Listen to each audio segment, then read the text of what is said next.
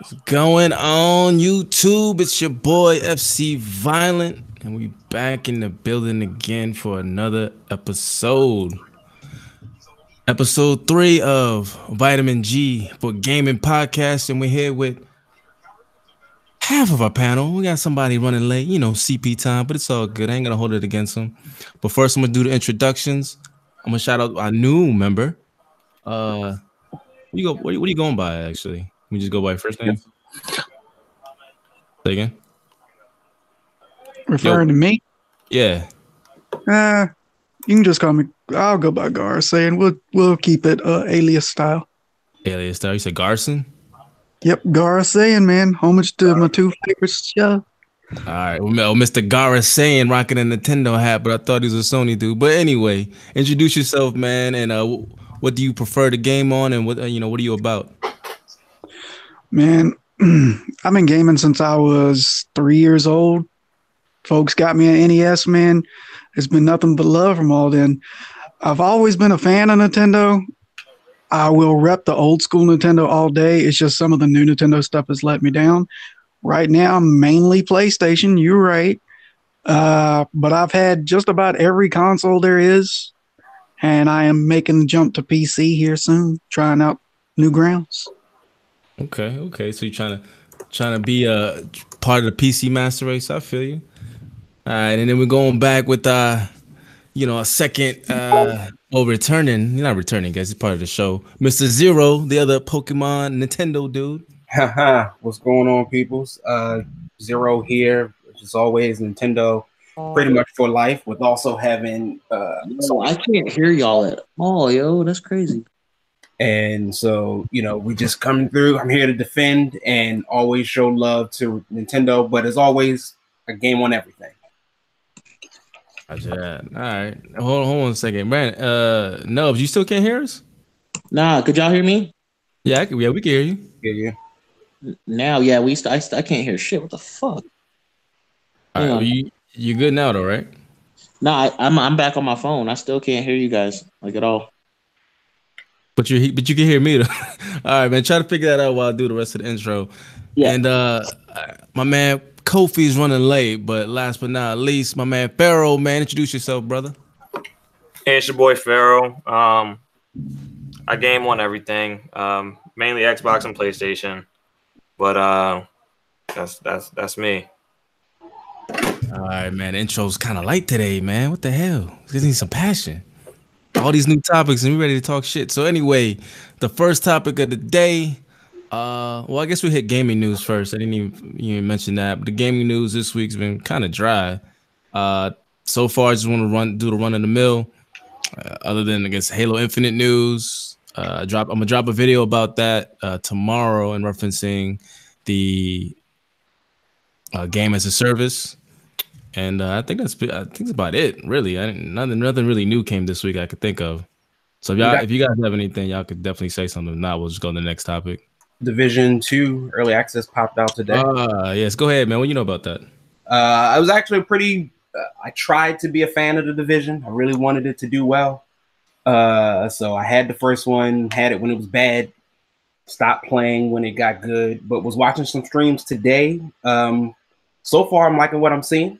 It looks cleaner. I think they did a good job with getting away from the snow of New York and bringing it to the more light and open air of DC. So that's going to be very interesting to see. So I think it looks better. The enemies don't seem to be bullet sponges right now, so that's positive.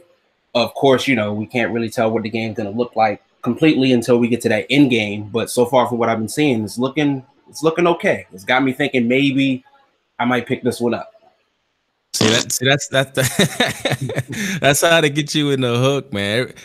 They show you a little bit of snippets, and you're like, no one, maybe this time it'll be different, maybe. Yeah. But I guess we'll find out. That does. I think that drops Friday, and I forgot to mention, man, Devil May Cry 5 came out this week, man. Any of you guys played it? Loving it. Didn't think I would. Yeah, I didn't think I would.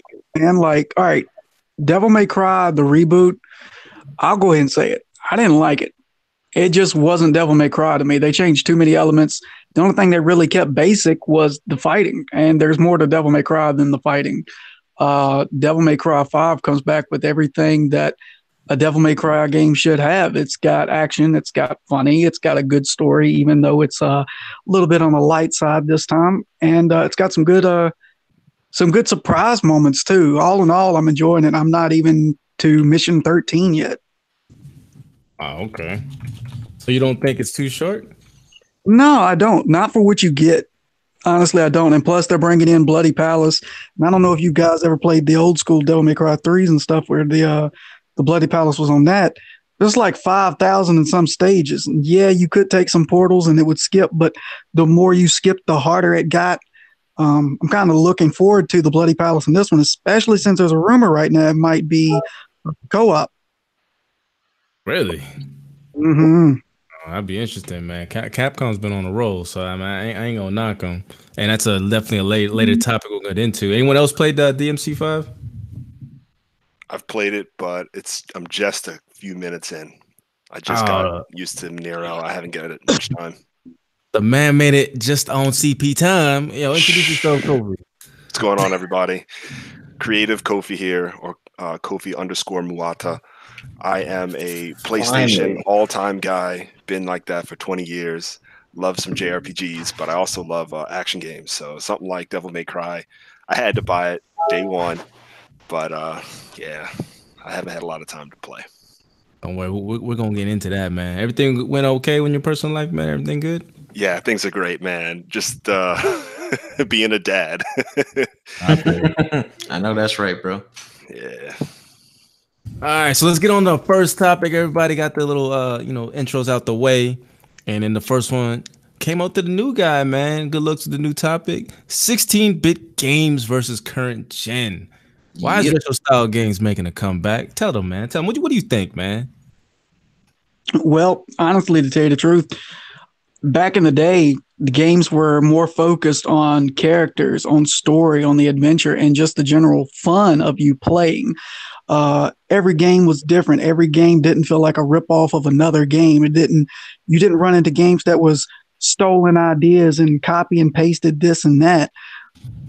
They didn't focus so much on graphics. Yeah, around the Nintendo 64 era, when graphics started becoming more relevant, it was more of a focal point. But they focused on making good, story-driven, just generally fun to play games. Games that, soon as you got home from school, you threw down some ravioli or something, man, and picked up the controller and started going in. Nowadays, man, I'm having a hard time coming back to certain games. I just lose focus and lose interest. And I think it's because they're focusing too much on how games look rather than how they feel or how they play. And it's killing the industry, for me at least.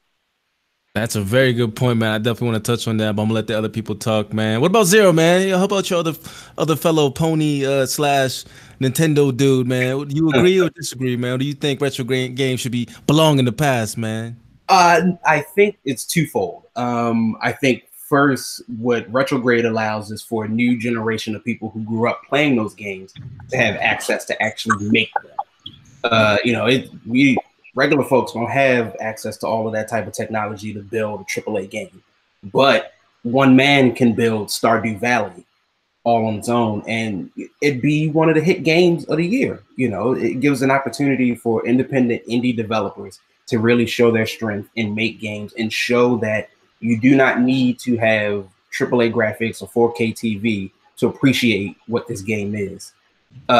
Secondly, I think the retro games, they're simpler. They're about play. It's not a service. It's not the grind. It's not the loot. It is, here's the simple story about this ninja. Have at it. And let's just go from there. And if we get a sequel to it, that's great. That's what the Mario games were, right? It's from left to right. You're trying to save the princess. That's about as far as you need. That's about as much information as you're going to get. I like the new Marios as well, but I think there's a reason why when the new Super Mario Brothers U came out, people really were into that one, because even though it looked nice, it still had those same trappings of that old 16, 8-bit type of feel, where it's that side scroller. Just give us something simple that we want to play. Okay. All right, man. I feel you on that, man. Anyone else in the panel has to say, Kofi? What do you think, man? Do you agree with these guys, or do you need that new goodness, the new textures, the PC powered graphics? What you think, man? Gara, I'm so glad you brought up this subject because for me, just in the last month, I completed a game that isn't, I wouldn't say it's 16-bit, but it looks extremely retro. And it comes from the old school top-down style Japanese RPGs. Of course, I'm talking about the Falcom Company's Legend of Heroes games. And Falcom in today's time is almost considered what Squaresoft was with Final Fantasy back in the Final Fantasy VI era, before it became 3D.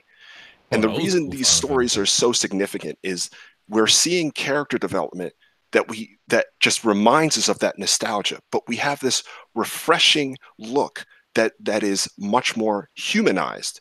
And because the graphics are not the forefront of the game, you can now experience other things that you just don't see even in your highest top end game. So for example, I'm playing a series of 9 games. Okay, the newer ones are 3D, but the original 5 take place in 2 different cities that share one continent. And because the stories only take place within those cities, and they don't get too dramatic. And what I mean by that is some traditional RPGs make you travel the entire world, right? You'll get a ship and they travel everywhere, but you miss so much when the game is so huge. I mean, Final Fantasy VII is a classic, but if I'm going all the way to volcanoes, 17 miles away, I miss. The world is so big, you just can't fill it with detail. Well, Legend of Heroes brings it way down so that maybe you have one town, but every single home, the family's relationships, all the people because of the quests or requests that you get during the story.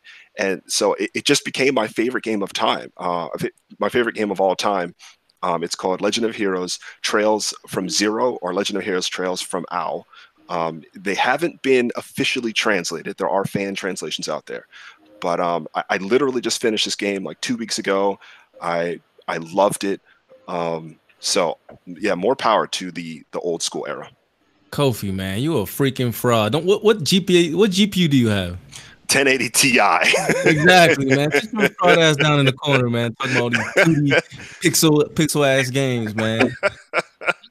Brandon or Farrell, you guys have any differing opinions, or you guys also agree? I just think there's a certain nostalgia that comes with 16-bit as opposed to what we're looking at nowadays. I feel like there's a big competition between the game industry and the movie industry right now. I feel like games are trying to show that they can make stories that are just as quality as any movie or TV show. And I think a lot of creativity gets lost in the process because they're trying to reach different markets. Whereas back in the day when you made a 16-bit game, they didn't really care about any of that. They were just having fun making the game. The story was the story. But I mean, it was all about making an enjoyable, complete experience. And then, having the old cheat codes and things like that, the little back doors from some of the old games, all that nostalgia is probably the big reason that they're making a big comeback. Okay. All right. Well, first of all, before I say my piece, I'm going to give the shout out to the chat. And these 2 guys been here day one, man. I appreciate it. Lofty83, man, what's going on? Yujiro Hanma as well, man. Appreciate y'all checking it out, especially when Division 2 is coming out. I don't know what, in a couple hours in the UK time. So appreciate the love. Anyway, so my topic on retro or 16-bit gaming. Now, I'm not going to completely replace what I'm playing now for no 16-bit gaming, man. I do like the retro style type games, like Ori. Ori is one of my favorite games, but I think like they did a great job blending modern tech with the look and the the graphics and the art style, almost Pixar-ish, to the old school Metrovania fun of that type of era where it's like you just pick up and play and have puzzles, and it's not too daunting of a task like if you were playing Assassin's Creed and you have like a billion things to do. You know what I mean? Like those things I think help with that. And I think Saiyan said something earlier where a lot of the games nowadays makes it hard for people to go, or for him to go back and play. And I agree with that because I have issues with that myself, man. I bought so many games I haven't actually even haven't finished. Kingdom Hearts 3, haven't finished that. I need to go back and play it. I've been trying to beat Bloodborne. For some reason, I just can't. Like, I'll try and I'll put it back down, man. I just don't understand it. Maybe it's just not for me. But I try to beat games. It's this, like, at least this gen, and I've been having issues. Last gen was a lot easier. I pretty much beat every game that I tried out. But this gen, I don't understand. That's why I didn't get Devil May Cry 5. You know, it's a short game, or all these other games. Because Assassin's Creed, I'm still nowhere near finished. So I appreciate the short games and the retro style games, but overall for the experience and what we have as these machines that we have, I think in order to push the boundaries, we need these other games as well.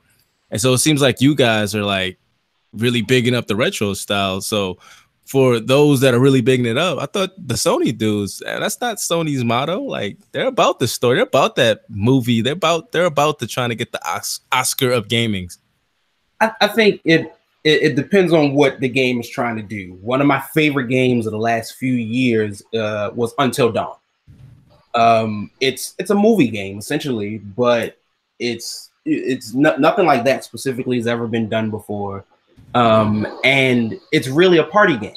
The best way I think to play Until Dawn is with your friends, have a couple of drinks, and you pass the controller around to see who lives and who dies. But it's cinematic in scope, but it's simple in its ability to anyone. So I can give it to anybody and just say, play this game. I think you brought up a good point, because I can't finish Bloodborne either. See, I ain't the only one. And I struggled to finish Mafia 3. And part of it because the game is kind of trash. But also part of it is there's just so much to do. Exactly. That's the main issue. It's just, I've got 100 things. And so like, the people are calling me over here. I think we're just joking. One of the fallouts where the dude is always trying to ask you to save a settlement, something like that. They're like, there's always something happening. Whereas some of these old school games, you can just pick it up, play it, and kind of walk away. Like, to try to 100% Assassin's Creed, I don't even know what type of effort that would take. Like 200 hours, bro. Yeah, like, so right. I can't imagine. Yeah, that's crazy. As far as retro shit though, like for real, I'm just really bored. Like a lot of times I'll be spending more time wishing I was playing something else. Like it's really hard for me to keep focus on games, and like what I do is I end up just spending money on a bunch of games that I don't end up playing. And hold on, Nubs. Did you say retro games keep you bored? No, like modern. I was about to say. No. I was about to light you up. I know. Your favorite game is below. Don't even. Nah. Like the more modern games, like I can't stay focused on them. Like I have to, I can't just sit there and play. Call of Duty. I gotta wash that out with like an Assassin's Creed or something else, or something simple. Well said. Yeah, like, I do the same thing. Like I need that little palate refresher in between. Like when I was younger, I could just power through games. Like I'm almost 30 now. You know what I'm saying? Like I can't do that no more. Like my mind does not work like that at this point. So to your point, I used to play Xbox, like on the OG Xbox. I would have Phantasy Star Online, so I had my grindy game. I had Project Gotham Racing 2. Pharaoh knows what that's about. We used to play that till 7 a.m. And then I'd have a fighting game like, I don't know, Dead or Alive 3, Dead or Alive Ultimate. Oh my gosh, Dead or Alive Ultimate had the groups. Oh my gosh! So I'm not even a fighting fan. Genres. Oh, it was the best. It was like, how do you feel today? Oh, I feel like racing, feel like getting some kudos drifting. I was there, man. So I hear that, trying to mix up the palette. All right, so let me before we switch the topic, let me address the chat again. Shout out to Knights, I don't even know how to say your name, man. Music and the ultimate almighty Spartan God, man. I appreciate you guys checking out. But I want to address a question in the chat. Yujiro Hanma addressing it to me, saying, am I saying AAA games are overwhelming? No, I'm not saying AAA games are overwhelming. What I'm saying is that playing too many of the same type of game is overwhelming. For instance, Red Dead Redemption 2, I beat that game like thoroughly. You know what I mean? The story mode, I got all the hunting achievements. And then after that game, what was my next game that I was going to play? It was Assassin's Creed Odyssey. It's two big open world games back to back, and I was just drained. I tried it. It was a fun game, but the fact that you have two big open world games back to back, like going back to Brandon's point, I need a palate cleanser, man. I need something small, like maybe an Ori or something light where I could beat that without having the issues of, or I guess the better word is fatigue. Man, you get like certain genre fatigues for me. Like I can't play RPG games back to back. I have to have something else, and I can't play JRPGs back to back. I have to have something else for me. I appreciate that night music, man. My bad. And that's why I feel like there is this place for retro gaming or smaller titles. But AAA games, man, like you gotta that shit needs to be spread out, man. And different genres, like Kofi said, back in the day was perfect, man. I remember OG Xbox, my collection of games, man. I had my RPG games, you know. I played Final Fantasy 11 on the 360, you know, for my MMO grind. I had Dead or Alive playing online, doing the fighting games when I was a big fighter at the time. Had my shooters, Halo 2. Even had Splinter Cell, Chaos Theory with that multiplayer, man. Like I had those type of games that were so different in scope that I never really got bored because I would recycle that. And then with the Xbox days back then, they also had other games like Mech Assault and what's that airplane game? I forgot what that's called. Crimson Skies, Road to Revenge. Exactly. I am so upset I can't play that game right now. I mean, a new version. Oh, that's another soapbox for me. You know, backwards compatibility. You know. Facts. I've been waiting. I think that's they need to make that backwards. I see it. They need to make that X hands. I'll play that right now. You know what I mean? Like that game was fun. Right now. I'd actually argue. I'd say AAA games today are a bit overwhelming. You think so? I don't think there is. It shouldn't be as big of a shock that Fortnite was one of the biggest gaming games in the world, but it's a simple game. You hop in, you could probably die within 5 minutes, and then you start right back up. It's not asking anything of you, or not a lot. So, like, I'm playing Legend of Zelda, Breath of the Wild, and Yakuza right now. So I log into Yakuza.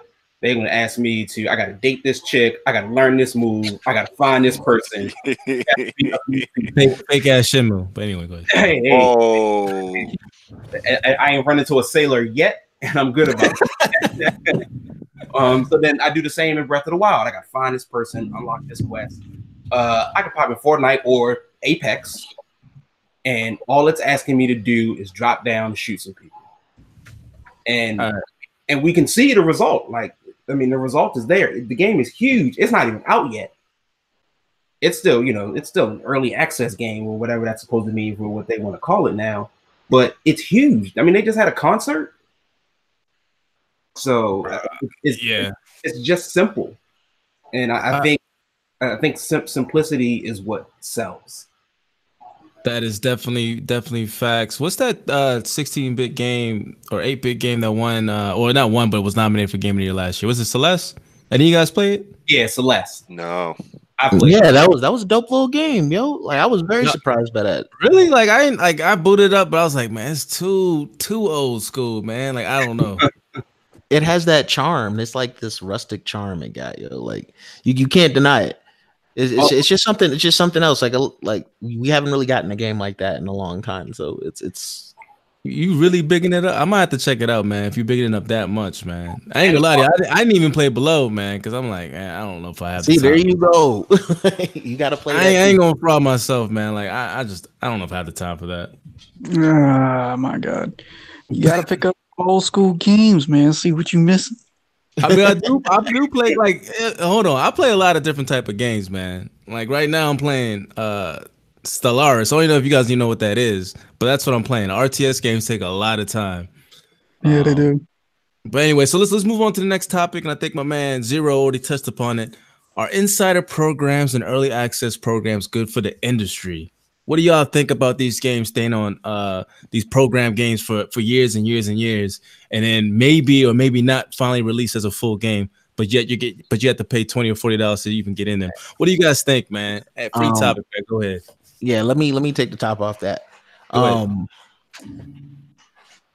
So it's a double-edged sword. It's good and it's bad. It's good in the fact that, hey, you can get access to a game you like for way cheaper than it is going to be at retail. The inverse to that being these devs are fucking lazy. Like PUBG is perfect example of that shit. Like, nigga, this game was in early access for God knows how long, and it still runs like garbage.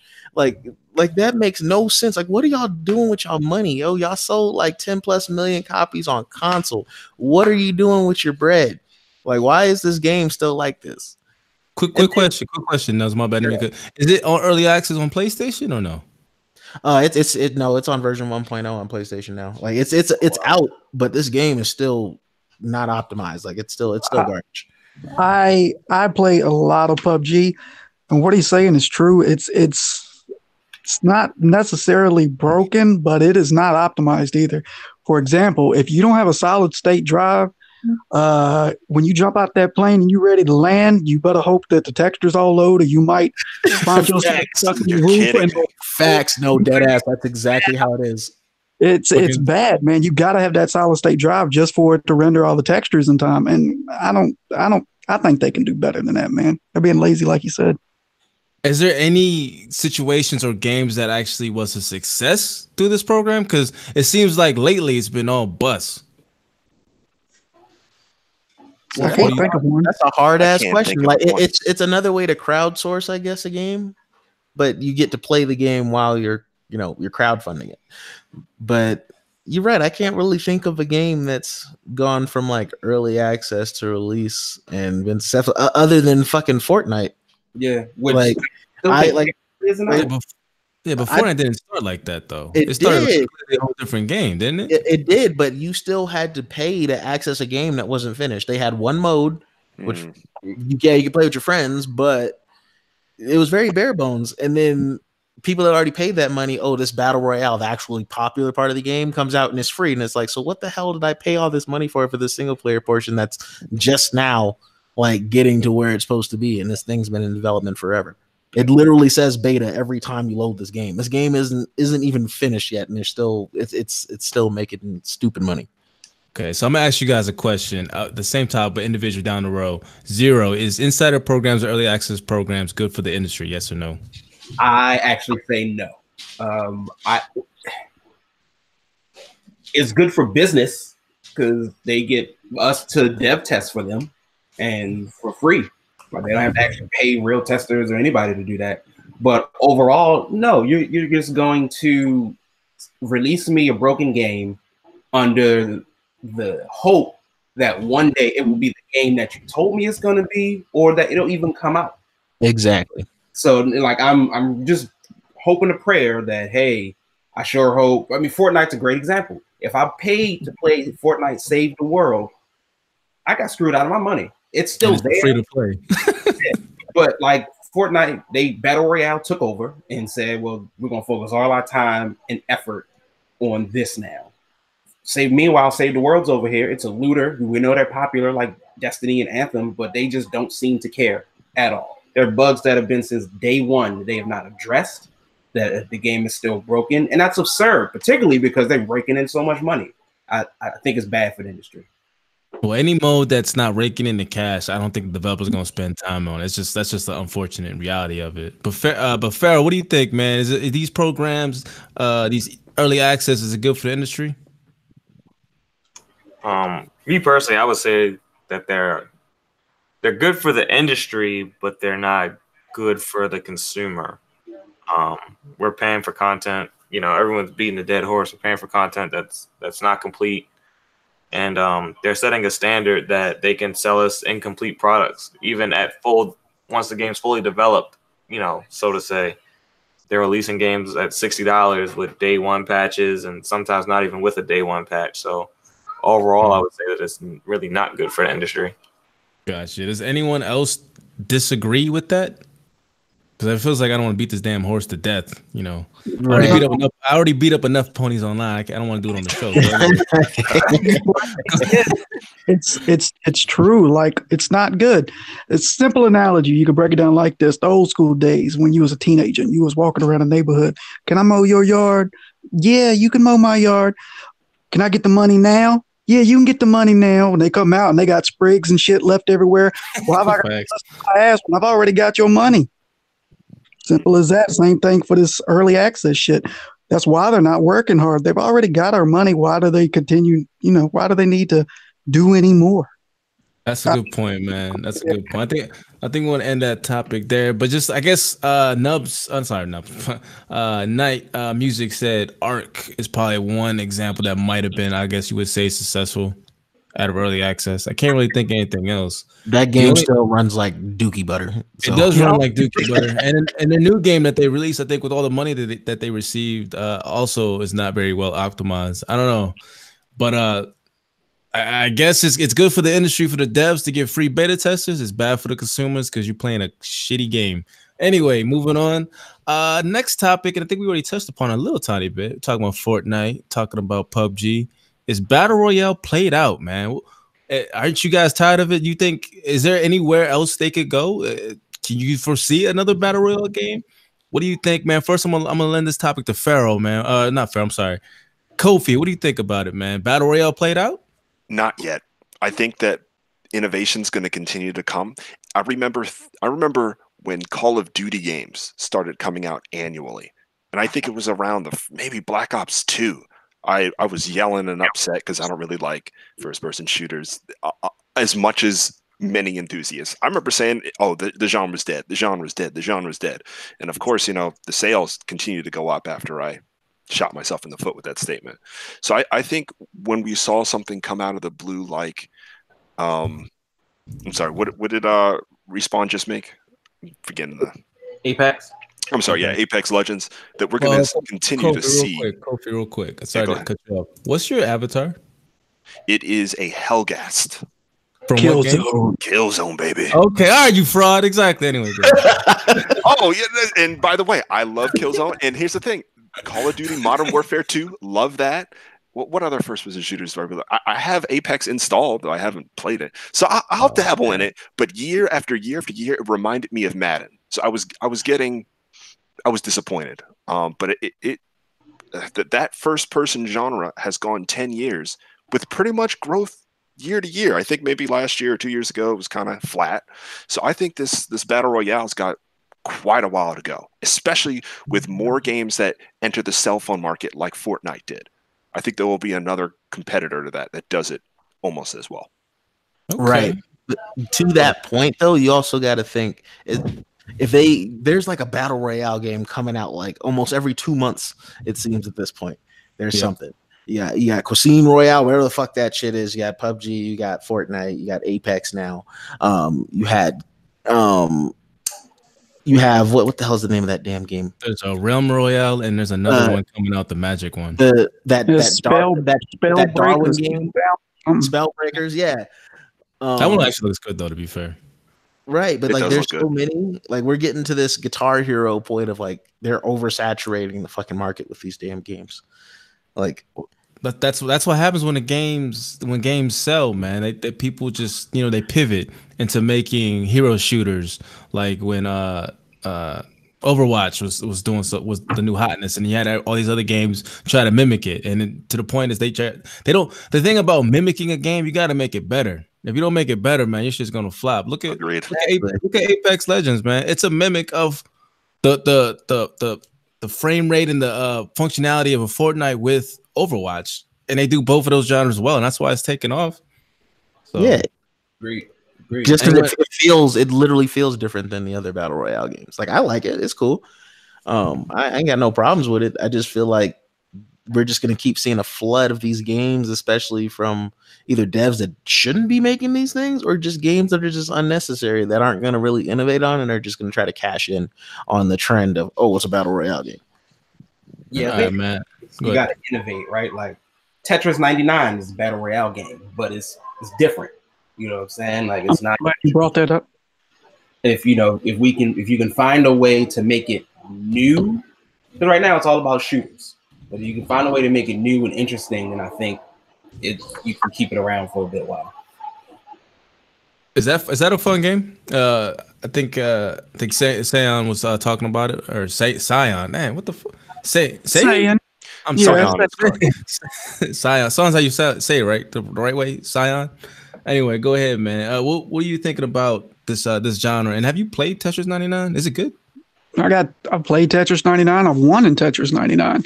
Overall, it was something new. I liked it. I played multiplayer Tetris before, you and versus a friend. That's all good and fun, but stacking that on times 98 was kind of rough, but it was fun at the same time. And just like every other battle royale game, you die. Oh, too bad. Guess what? You're right back in it.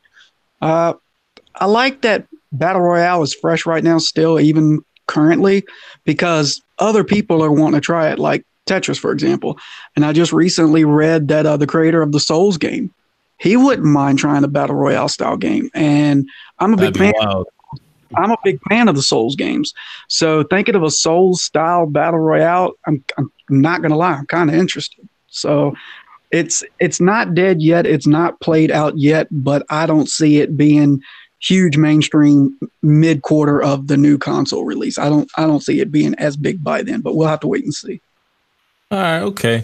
So I'm gonna move along. There's a couple more topics I want to get to before I get to some of my what I call barbershop talk. So anyway, the next topic I have here, man, and this is definitely going straight to Kofi. PlayStation Anywhere, man. What do you think? No more exclusive? So I saw your conversation on Twitter, so I know that you're already caught up on this. But to give our listeners a quick catch up, yes, PlayStation basically enabled a feature that allows iPhone users, and I'm sure Android eventually, and I'll get to the details on that, to connect to their currently owned PlayStation 4s and to play their entire PlayStation 4 library. I follow a lot of Xbox guys, and of course, the titles of their on YouTube, on the titles of their videos is, now that you have a cell phone, and regardless of any other situation, you could just play all the exclusives right now. And that's not specifically the case, but a lot of Xbox people have brought up that this is just one step towards something like PlayStation Now and exclusives on your phone. I don't think that's wrong. But what I like is how Sony prioritizes this system. They announced this feature for your phones, and it's nice. They didn't have to have some sort of stage presence for it or create some sort of, crazy advertisement for it. They just, put out a simple statement. But what they really focus on is when a new studio is about to announce a game. So when we know that there's rumors of Last of Us 2 or Ghost of Tsushima coming out this year, which I'm not really sure either are true, that's what Sony likes to project forward, because they really know prioritizing that as number one is better than a feature or a controller. So I'm okay with it. Moving forward, I still think that Sony, as Farrah has brought up, first party is so important to Sony staying financially successful. It's not so much the case for Xbox. They don't have to do that to stay profitable. Because they got them deep pockets. They got them deep pockets. So what? Well, that's an attack on Xbox. So I'll leave that alone. So I know. No. Let it out, because I'm gonna come after your ass. Let's go. I don't have any evidence in front of me that says Xbox has to try to make groundbreaking experiences in order to make money. They could do something much more casual with all their parties and still be profitable, just like this generation, right? They kill it at this generation. We talk about how much money they make, but they really didn't make anything that makes me happy with all the genres I play. So why can't they just do that again? Hold on. Before someone else jumps on that, I have to address Yujiro Hanma asked a question to me again. How do you think game publishers spread their games throughout the year without overstepping or avoiding a crowded market? I think they kind of already do that depending on how big a game is. For example, Red Dead Redemption 2 dropped. There was no really big game around that time frame because they know most of their sales would plummet. And I think a lot of developers learned from that mistake. Some developers haven't. Like EA, like EA, like EA is one of the examples of what trying to drop a game amongst juggernauts like Call of Duty. Like Titanfall 2 disappeared, unfortunately, but that's what happened. So they do that now, but I don't see them trying to spread out too much to some games like Metro and things like that, because they have a set deadline, and they do the metrics to know when games sell and stuff like that. So unfortunately that's not the case, because for us, like right now, I mean, there's so many games, and there's gonna be a lot of games that people won't really play this month until later on because there's so many games. Not everyone has deep pockets or maybe the stamina to play all these games with so little time. so far I think what new game that I bought was Kingdom Hearts 3, and I played that maybe 5 hours. The next game I'm gonna get is Sekiro and Division 2. I'm gonna play Sekiro first. You know what I mean? So I could just beat it and then get into Division 2. That way I don't start Division 2 and then like trying to get back on the grind and then not play Sekiro like I've been doing for all the other games. So that's how I see it. But to go back on Kofi, and I like those little digs talking about features and controls. You ain't saying I heard it. I heard it. But before I get on, anyone else have an opinion on PlayStation Anywhere? I'm gonna point it. I know. Go ahead. Hold on, Nubs. Let me get the other Sony contingency to say something, man. Go ahead, Zero, man. What do you got to say? Honestly, I don't know. I can't say I'm sold on the idea.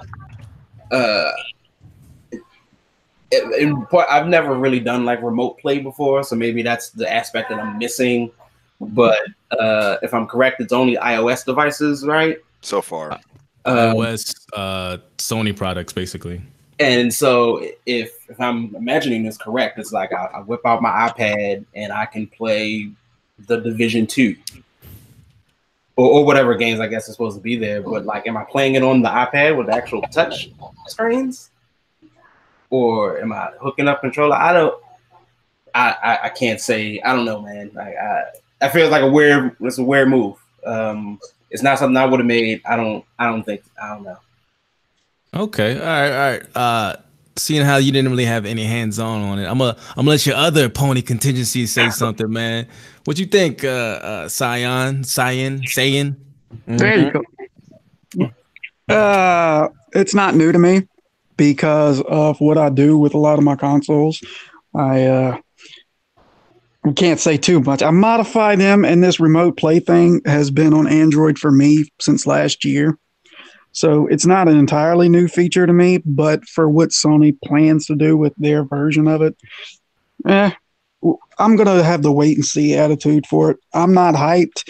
I'm not, mad about it. I'm just wait and see. That's all I'm going to say on it, because with the Android device, it was fine. It ran fine. It ran just like it did on my Vita. I didn't have any issues. And being able to sync my PS4 controller up to the phone, I could do that too. I could sync any controller up to my phone and actually play remote play. I didn't have an issue with that. So I'm just going to wait and see what they do. All right, man. Hold on a second. I got to call the cops for you. Obviously, modding. Hold on a second. He is stealing money. Oh, anyway, it's like, let me.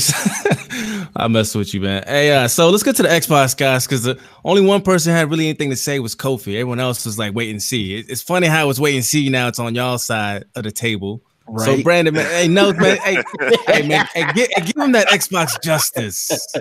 Get him, Captain Xbox. Right. So now it's wait and see. Like, Xbox been talking about doing this shit for the longest. Facts. And unlike Sony, they're actually putting infrastructure behind it. Sony's like, we can try to beat them to the market, and they kind of have a head start now because they're on phones. Right now, you can only stream Xbox to PC, etc. But if y'all have been paying attention, they're actually gonna make it so you'll, like, if you download a game like on your PC, it's gonna be the Xbox version of that damn game. Like that, they're already starting. They're getting ready. Once Game Pass is officially on the PC, shortly after that, we're gonna see their xCloud thing or whatever, where there's gonna be an app on your phone. You can tap on it, and you have access to your entire digital library on Xbox. You sync your control up to your whatever device that is, and you go. Like, this has been something that has been a foregone conclusion to where Microsoft's been going for like the past 2 years, almost 3 years now. Like, it wasn't hard to see. And the fact that Sony's trying to rushes out, like, I'm pretty sure it works fine. Like Gara said, he has tested it there. Like, there's a lot to it there, but what I want to know is, how is it going to perform in more demanding games that require like little to no latency, like shooters, or a game like Fortnite? Instead of playing the mobile version, playing like the console version of that game. Like, you'd rather just play the mobile version of that game because there's no latency there. That's a good point, man. And before I let y'all rebuttal, one last one, man. To Pharaoh, man. What do you think about this news, man? Are you gonna just drop a PlayStation because PlayStation no longer has exclusives, or are you gonna just keep it status quo, man? I'm just messing with y'all. I just think it's a desperate attempt to compete with what Xbox is planning to do. I don't think Sony ever really intended to have to do anything like this, but with the way that Microsoft is pushing infrastructure forward, they're just responding to what Microsoft is doing the same way Microsoft is responding by buying game studios to compete with Sony. Sony's now more concerned with infrastructure than it's ever been before. That's a good point, man. Any of the Sony guys want to rebuttal what has been said before I unleash the dragon? What y'all think? Before they jump in, just understand this ass whooping Microsoft got this gen was much needed, and at the end of the day, we're the ones that's gonna win when it comes to it. In other words, thank you, Sony fanboys, for getting up on Phil's ass. We appreciate it. That's what's up. Competition is healthy for growth, man. If you don't got no competition, there's no growth. Yeah, I mean, we see this now. Xbox has service as a priority, games next. PlayStation has games as a priority, service next. And I left something on the table that I was trying to speak about before. Back in 2014, I should have pulled up the picture. I actually bought a Sony Xperia, November 2014 on Verizon. And it had a remote play feature. And the first game I played on remote play was Dead or Alive 5. And it was okay. I had a good time. I was on Wi-Fi right next to the television when my wife was watching the television, so I was giving it a shot. It didn't really make me go, oh man, let's go play Ninja Gaiden 3 on my phone.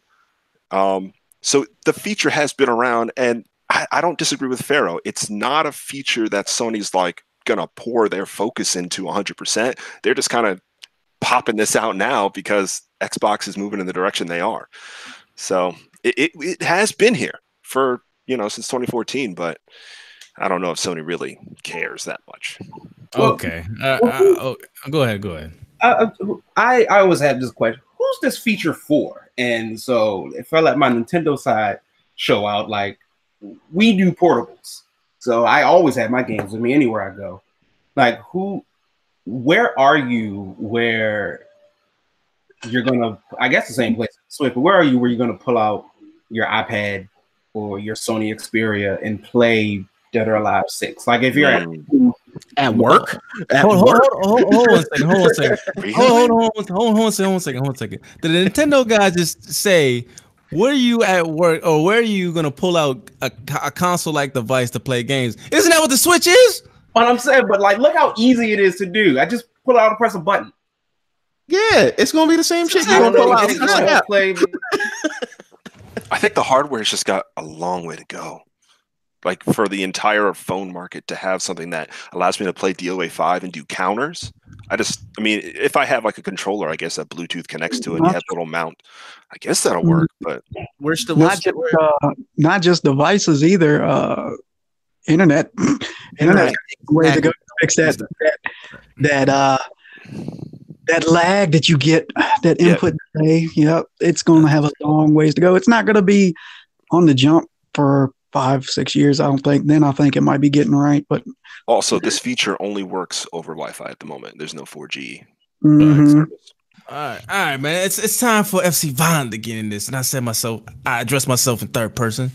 So that is a good question, though. Sorry to kick in, but what you can do when your employer blocks your IP port so that you can't access your games?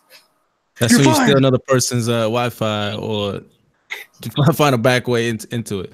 But now, from my point of view, first I'm gonna address some of the concerns, especially in the chat.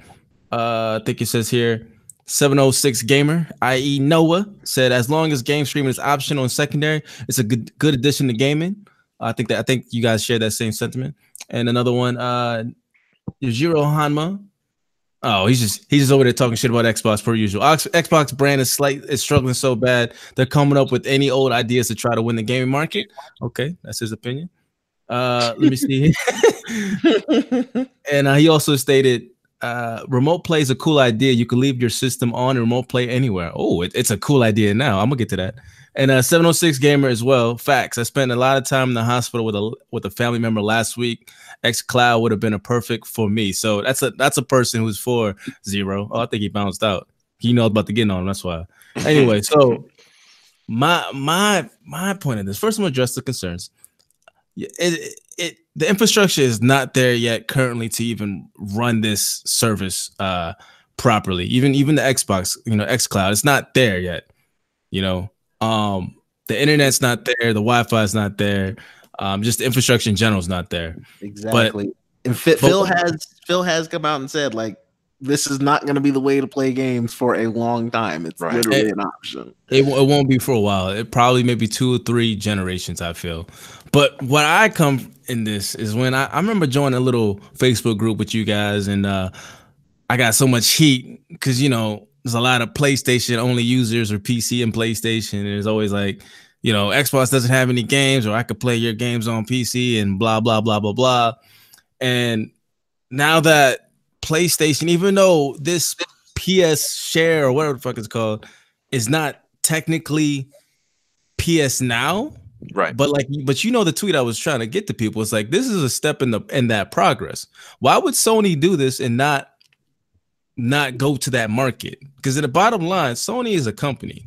Yes, they make a lot of money in the console space, but the amount of money they can make tops off at a certain amount because there's only so many console gamers. And the console and the PC market don't even make the majority of gamers out there, at all. It's the mobile market. Mobile market trumps both PC and consoles combined. And that's just facts. Y'all can look that up. So why would they leave that piece of pie when they see what they view as competitors like Microsoft getting into that and other people like Google? PlayStation started PS Now before any other console maker.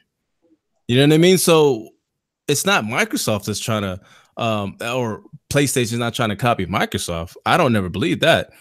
They've already seen that, I guess, through their own metrics. It's like, well, we need that piece of the pie. But what they are trying to copy is a better infrastructure because they realize what they have now is just lackluster. So they're testing out different methods and different ways to get into the mobile market and to try to see how they could put their games everywhere. The fact that you can stream your games, all PlayStation games now through that app, shows you that it's possible. So once down the road, they're definitely gonna go down that route. It's just obvious. Why wouldn't they? Why they love money? They love money more than they love their Sony fanboys. You know what I'm saying? That argument of exclusivity, which is important, is going to eventually go away. Because in order for them to compete in the market, they need to branch out. And as Sony views Microsoft as a competitor, Microsoft views the other big boys as competitors, like Google, which we'll see their new stuff in GDC coming out. And Verizon, all these big boys. I saw something on Twitter where they were talking about. Are you guys all talking about? I forgot the individual. It was a big Sony guy. It was talking about Google, talking about Amazon, talking about Verizon. I see a lot of people bigging these guys up. Like, why are y'all afraid of these companies if they haven't made any games? It makes a good point. But the thing he doesn't realize, all those companies already have a cloud infrastructure, and they have the pockets to buy whatever they want. There's rumors. I know we're just talking about it. We're not really going to touch upon it on this show, but maybe next week, where Google might be partnering with Sega. They have the money to do that. They could buy flat out studios just like that. They could buy an EA. And then you'll start seeing like, well, okay, these guys mean business. And Microsoft sees that too. So they're trying to branch out as much as they can. That's why they're trying to push the xCloud initiative. And Sony's following suit when it comes to the technology because they know they need cloud software to compete. So I'm gonna leave it at that, man. If you guys have any rebuttals, let me know. And if not, we'll just move on to the next topic. What y'all think? I think Google needs to buy somebody who can design a better fucking controller because that shit ugly. What does that controller look like, though? It looks like poop is what it looks like. It's terrible. It's so square. It looks like basically it looks like somebody honestly took a Gen 1 PlayStation controller, like from their old school PS1, and just put that shit in a vise and bent it and was like, okay, I like this. Because it just looked nasty. Everything is blocky and square except for the buttons and the analogs. you got to have baby thumbs. Looks like I don't know, man. Yeah, I'm not. I don't know what they were thinking. If they were partnering with Sega should have, like, hey, man, this is the Dreamcast. This is kind of where the Xbox got their control from. Maybe you want to copy, but I don't know. We'll see. We'll see from that. But anyway, let's get to the next topic. I think we killed that, and not much fight back. I was hoping for more, but it's all good. I understand. Y'all want to wait and see approach now, like Xbox guys. We're gonna wait till E3 2019 too, right? But it's all good. I'm gonna let y'all slide with one because yeah, exactly. There's more topics to be had. Oh, I can't wait for E3. I'll just get ready. Anyway, so it's a live stream right after. Oh, we are. Oh, we definitely are. Oh boy. All right, that's gonna be great. And so is Japanese games developers making a comeback with the recent success of Capcom and others? Do you feel Japanese are back, or they have never left, or what do you guys think, man? First, before I go to Pharaoh, Kofi, because I know you're a big Japanese fan. I'm gonna let the new guy talk, man. What do you think about that, Mr. Nintendo Pony? I don't know which side I'm gonna choose on, dude. I'll let that slide for a second just to go ahead and give his input. I think yes and no. I think some of the bigger, more prominent name Japanese studios are making a comeback, but with franchises they've already established. I wouldn't say they're coming back as, more JRPGs are becoming more relevant. Please don't hurt me, Kofi. More Japanese style driven games. They focus a lot on story and stuff. Other than Capcom and maybe recently, I'm going to say Square might be making a little push, but I don't see them making a full-fledged 100%. Yes, the West is loving you kind of comeback right now, but Capcom full 180. I'll give them that. Okay. Anyone else, man? Zero, what do you think? I think some of their stuff is maybe growing up. I think Gara made a good point. It's like they're kind of taking the existing franchises and now making them better. So we get a really good Devil May Cry. We get excellent Monster Hunter. But I say this to Kofi all the time, particularly in the JRPG space. It's like, can I have something where they don't look like little children and stuff like that? And I thought that would be Final Fantasy 15. I was wrong. But then you got like Bandai Namco, they're out here. Arc System Works has always been doing, great work from behind the scenes, I think. Is Platinum Japanese? Yes. Yeah, Platinum. I think those are the studios that are coming up and doing something different and changing the game a little bit. So it's not the big-eyed, blonde-haired JRPG protagonist that we're used to. It's something different, like what's her name? I don't remember her name. I think Platinum made it? The new action game that's out. Nier? Nier? Yeah. So it's stuff like that, or Dante is cool again. It looks like they brought back and everybody else, so stuff like that. I'll continue the streak. Gotcha. All right, man. Farrell, what do you think about it, man? You think Japanese games are back, or do you think they still got ways to go? I really don't feel like Japanese games or RPGs in particular never went away. I just think that the marketing machine has kind of drowned them out in a lot of ways. I feel like back in the day, when we were growing up, when Japanese games were most prevalent, the biggest. The way that we found out about them mainly was through word of mouth. You didn't see a lot of commercials for games like Legend of Legaia or Grandia. I mean, of course, you saw Final Fantasy VII and Legend of Dragoon, but most of the games that defined our generation was word of mouth. You don't really get that word of mouth presence anymore, even though we have social media and things like that. It's really the media machine that drives game sales these days. So I think that's what we're seeing more so than Japanese RPGs kind of fading away. No, that's a good point, man. Nubs, man, what do you think about it, man? You think Japanese are back, or do you think, man, they're overrated? Need to go back in Japan and stay there. What do you think? Nah, like I love Japanese games. I do. Not as much as Kofi, but it's not for lack of trying. Like in my youth, like that majority of the games that I played were Japanese. There was no other way about it.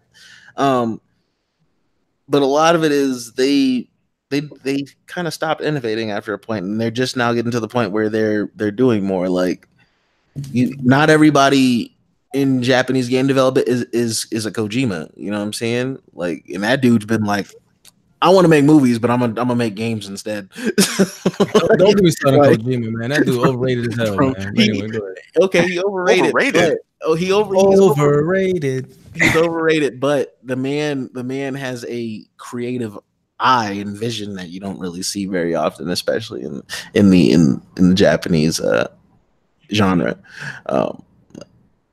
I love the fact that Capcom is actually like their engine that they built in house is literally becoming like it's a dope ridiculously good, like from the physics effects to even like textures and like even graphical touches. Like their engine is beast right now, and literally it took them taking some L's. Like before, Monster Hunter World came out, nobody was really talking about Capcom. Oh, they got Dead Rising, poop.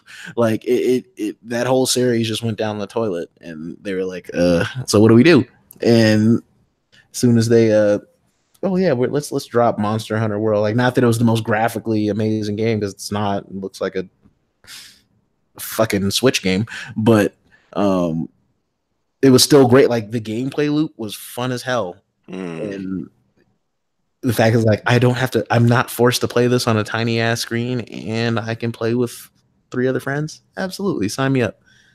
And then you got them making Resident Evil fresh, but literally keeping you with the same feeling from the old game.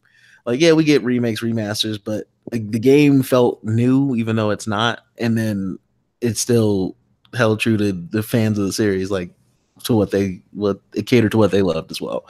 So yes, they are absolutely making a comeback, and I'm actually really excited to see what's coming next.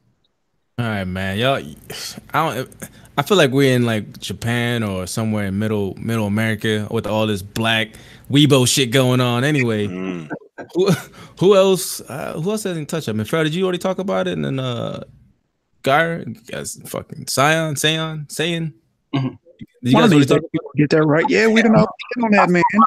I'm gonna let me touch on it a little bit. I'm gonna let you sweat a little bit longer, man. You gotta keep it in the box. Yeah, because you already know, man. So you guys already touched upon it. Yeah, I'm good. All right, man. Go ahead, Kofi, man. Let your little weeb out, man. Go ahead. Back in the 360 era, a lot of Japanese RPGs were released within the first 3 years, and with the exception of, I believe, 2. They were all original IPs. So we're looking at things like Lost Odyssey, like great Blue game. Dragon. It was not an original IP, but Magna Carta 2, which I still wish I had played to this day. So when you asked that question, I really thought about it a lot as everybody answered. And in some ways, from PlayStation's, what they used to hold from the PlayStation 2 era, most of the third-party Japanese games, the market got worse. But if you look at it from like Zero's perspective, from the Nintendo perspective, Nintendo has always been making killers. Almost all of the Legend of Zelda games get 9s and 10s. Maybe nobody played Skyward Sword, but people love. I mean, it was reviewed extremely well. When I look back at the JRPGs that PlayStation 3 missed because Xbox 360 was the system to be on, it really hurt them. There were no really killer JRPGs coming out during that era.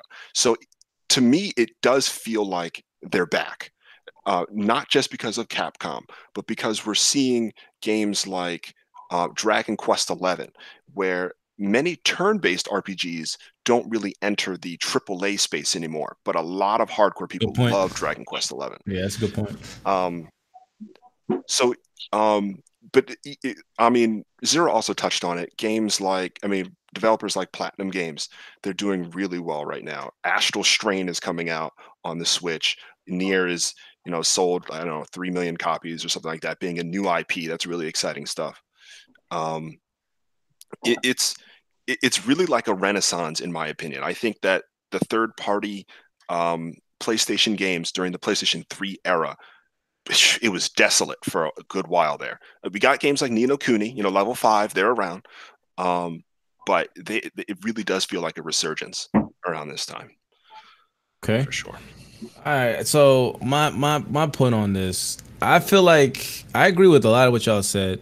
And like Kofi mentioned, early on in the 360 era, man, there was a lot of dope Japanese games.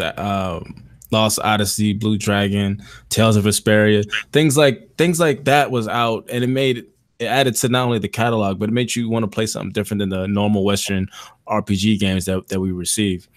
And lately, start of the OG start of this gen, it was kind of dry again, with some failed games like Nubs said about Dead Rising and things like that. But particular, I think with Capcom, definitely. I think they had I think they probably would be the top. I think they are rated the top developer maybe the last 2 years when it came to their releases, man. Monster Hunter saved them, dude. Like that game, I think it's first time going multi-platform to all 3 systems, and I think it's on PC as well. It did so well, and I think why it did so well because it embraced the West in the sense of what the West look for, right? If you think of like a Western game, you think of graphics, you think of co-op, you think of online play, right? And it had all of that. And look at Capcom's engine. That engine is fire. Devil May Cry 5 looks amazing. And I feel like they touch upon both markets when they do something like graphically intensive like that, but yet keep it to its roots, Japanese roots, and they have a hit on their hands. Resident Evil 2, look at that game. You wouldn't even think that was a Japanese studio, because I can't even think of another Japanese studio other than maybe Square Enix that can make games that are on par graphically to Western developers. You know what I mean? Or maybe I'm wrong. Y'all could definitely let me know. From Software does decent. I know. Not graphically. Like, come on. Yeah, not graphically. Bloodborne looks like if you had a kid, like a mentally deranged kid, and you locked him in a closet and told him to make a game with color, and the only thing in his mind was like, the only color I see is red rum. Like that's what Front Software made. You know what I mean? God. So don't even get me with that, man. Like, I did not like Bloodborne either. I'm right there with you, bro. That game is so damn dark. I had to go check into a damn mental ward after. So, hey, shout out to Halo Gen Gaming, man. What's up, man? And the new guy, Gaio Chaos. I don't know what he's trying to say, but anyway, I appreciate you checking it out. So I feel like they are making a resurgence because of that, man. And also shout out to Level 5 as well, because Ni no Kuni 2 is a great game. I've never played the first one. I might want to go back, but they've been making a resurgence, but at the same time, they still have issues where Western developers really don't. And what I mean by that is their internet code and internet infrastructure needs work.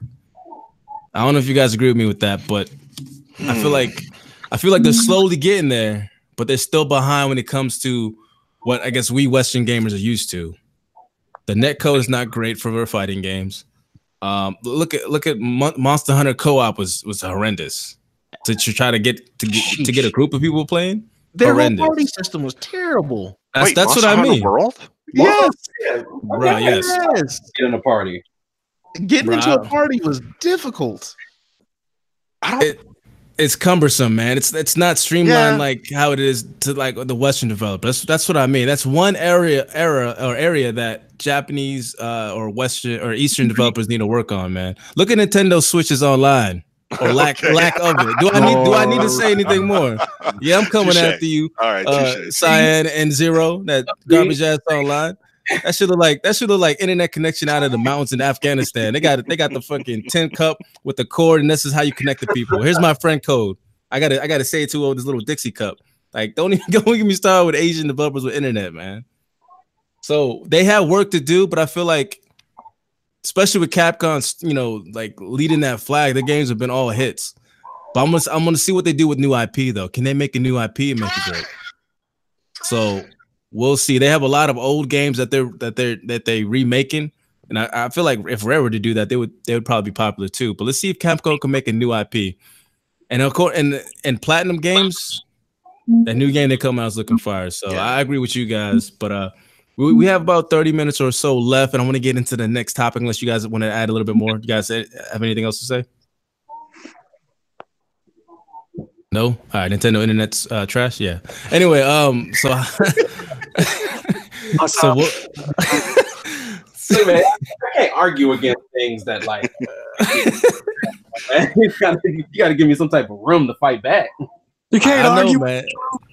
Yeah, you know, it's the quick little quirks, man. You got to catch it and keep it moving, or you know, call me out on it.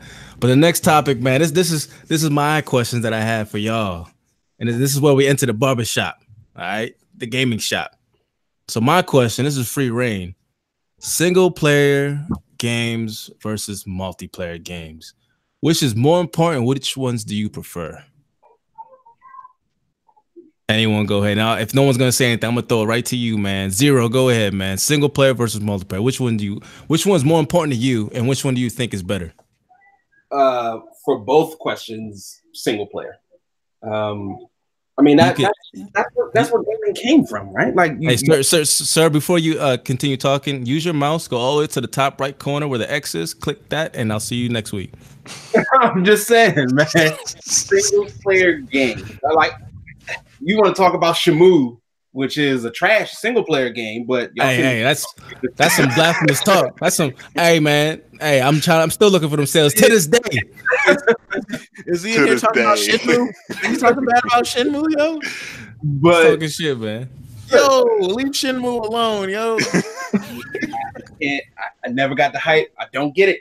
I'll never get it. That game is great. Go sit down. Shenmue is a game. I'll give you that. That's a hot mess. I'm gonna let it slide because we gotta let other people talk. But I'm gonna come back for you, Zero. Don't worry. But I ain't forget. There is key, man. Like, look at the games from last year that really got some good press, and we're talking about Game of the Year statuses. God of War. Look at some of the Resident Evil remakes. Resident Evil 7, maybe not 5, but Resident Evil 4. And everything sort of below that. Great, excellent single player game. I think the best games ever will always be a single player game. I don't think there's any multiplayer game that could stand up. Halo 2 begs to differ. I got something to say on that. Whatever best. And I'll give you Halo 2. That might be the closest one that could really come to it. Zero was a huge Halo fan, by the way. That's what I'm saying. You know how Halo 2 grabbed your life. I mean, it did. In Halo 2, made you skip school. There is, and like every once in a while, you get a flash in the pan, like a Guitar Hero. You get to play with friends, or a Wii, where the whole point is to play with a bunch of other people. But none of them is going to beat the experience of watching Aerith die in Final Fantasy VII, or losing to Kefka in Final Fantasy VI, or saving Princess Peach and Mario. Mario Brothers. Like, they'll never be able to top that level of experience and fun. That's some hot shit right there. No, get your boy, man. Light his ass up. So, as far as which one's better, at this stage in how gamers and the game industry is set up, you kind of need a little bit of both. The problem I have with single player games is, at least now, they're not profitable. They cost so much to make. Like, I touched on this a little bit earlier in our group chat. Like, literally, like, studios. If go ahead. Yeah, go ahead. I was gonna say this is not about profits or whatever. This is about I know what you prefer, man. Which one's better to play? You gonna sit there and play single player games and keep playing God of War 10 times and keep saying boy till you go crazy? Like, what are you gonna play? Right, but in order for games to get better, there needs to be money involved. Period. And when you have good single player studios like Visceral that EA just shuttered just because of sales for Dead Space or whatever, like, or what was it, Dante's Inferno? Like, come on, man! Like, they're good games, and if they're not the least bit profitable, like, you're done, you're toast. Like, it's really hard to, at least nowadays, to get a good single player game unless your name is Sony and you just You, Hey man, hey man, you keep making the same game 4 times. You know, like, oh yeah, walking simulator with an axe, walking simulator with guns, walking simulator. Oh, actually, you can climb buildings because you're Spider-Man. Like, they've been making the same single player third person game for like the longest, and nobody's calling them out on it. They're fun games, they're great, so they can, you know, they get that pass there. But at the end of the day, those games at a very basic level are the same. All right. Well, hold on, Nels, before you continue. I'm gonna shout out the Ashton Luca. I appreciate you coming through, and congratulations on your I think was it hitting 50 episodes. So I appreciate it, and definitely hit the like button and share. Before we continue, man, what do y'all think, man? Go ahead, Kobe, man. You over there talking about single player is the greatest, and you waving your flag in the background, man. Go ahead, man. What do you got to say, man? Single player games out edge multiplayer. It's close. I kind of agree with Brandon in some respects. Where's your mom? You gotta wash your mouth with soap, man. Hold on, let me call her. Killzone 2, Capcom versus SNK 2EO, Mech Assault. You mentioned Crimson Skies, High Road to Revenge. Those are great. Those multiplayer games, especially Crimson Skies. We need to revisit OG Xbox games. Maybe we'll talk about that another day. That's a good topic, yeah. But what Sony has done by committing to the expensive single player games. I mean, let's look at one, for example, Days Gone, new IP in development for 6 years by a studio that hasn't made a AAA game in a long time. That is expensive, especially because the staff is like 100 people. But like Brandon was touching on, it helps push the industry forward when you play with risky money. And I like seeing that risk. And hopefully there's something that comes out of the experience that the Days Gone, that Studio Bend has put together. We need to make sure that there's balance, because EA and Ubisoft and Activision, the biggest ones, typically won't do single player games. I know that apparently they published Sekiro, so okay, I guess I'll not hate them for the 1 second that game is released. But typically they are owning the Western market when it comes to AAA games, and Rockstar. So Sony is really the only place that Amy Hennig can show up and be like, I just want to tell a story. So it's so important that that Xbox stays around and these third parties are still out there, because we get everything we want. And that's why this 8th generation is one of the best gaming generations we've had. I think maybe right next to when the PS1 was out, with the, I guess, dying other Japanese consoles. So yeah, it still edges it out. Another thing about income, though, I think Sony's commitment to many. Here's where I disagree with Brandon. I think that the third person single player games out this generation have enough diversity to be appreciated in different ways. And I think Sony's commitment to having all of those different studios is a overall profitable margin, where one of those studios might fail. Right, Dreams might come out. I guess Dreams isn't a single player experience. Let's say, for instance, a Days Gone doesn't do well. I still think that the commitment to that risk is a better deal for gamers and for the industry than it would be to have no risk and just do multiplayer, where the length of your play is just leaning on other players playing. If that makes sense. I disagree when you're saying that multiplayer games don't have risk. There's a couple studios that shut down because the multiplayer wasn't up to par. So you got to have good multiplayer as well. This is true. Apex Legends wouldn't have taken off if it was just another copy game.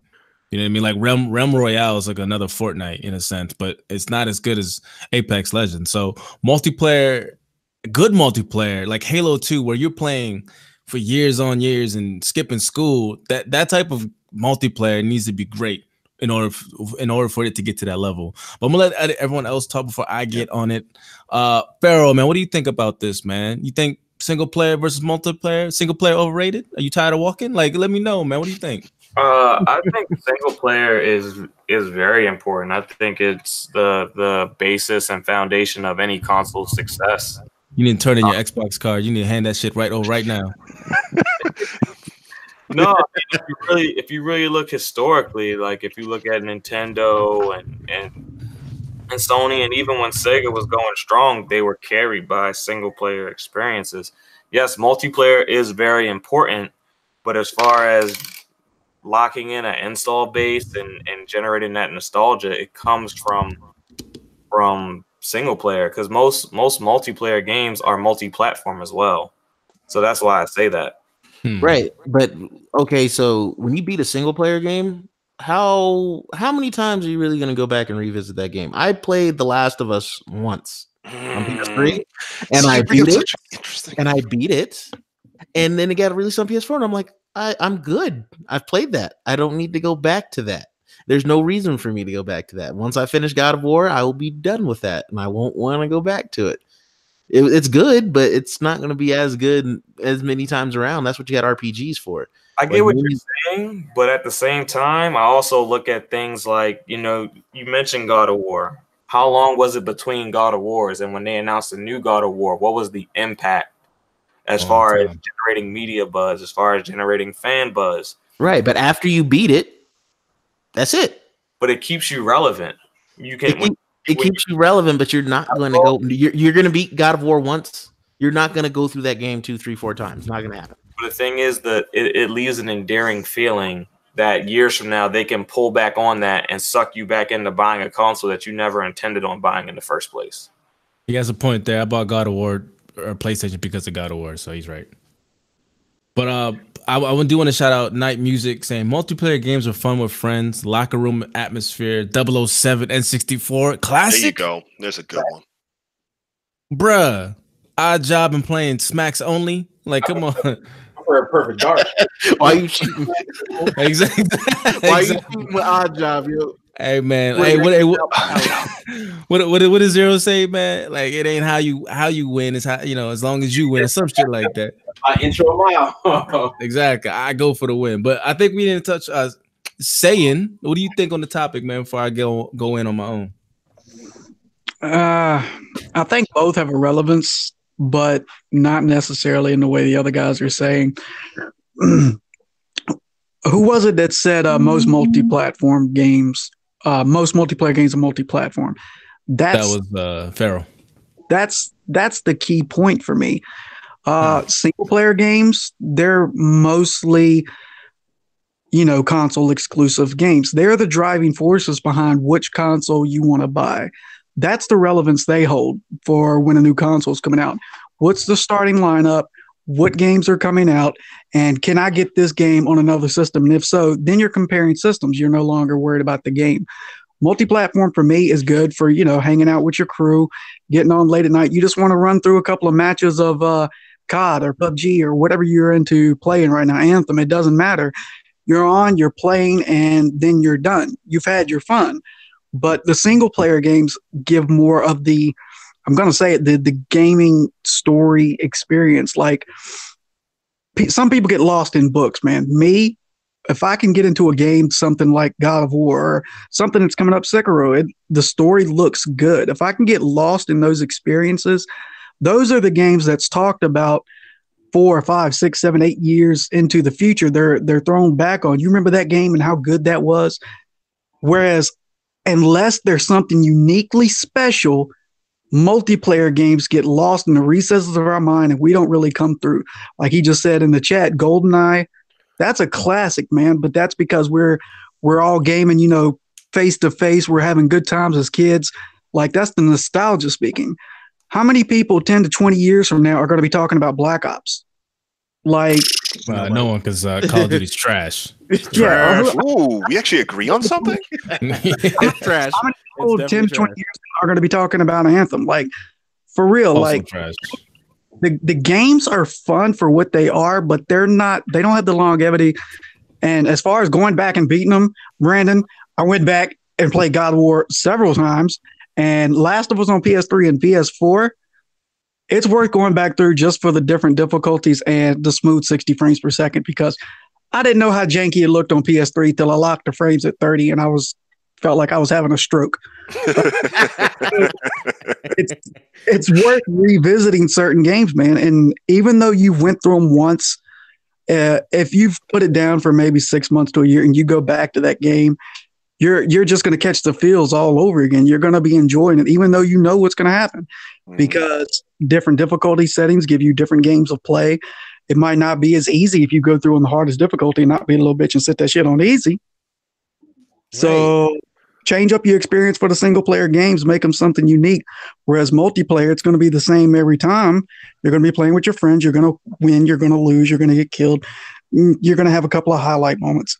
It's done. Like you're not going to think back on it in the future. Right. No, I was going to touch on that. Single player does give a lot more room for risk taking.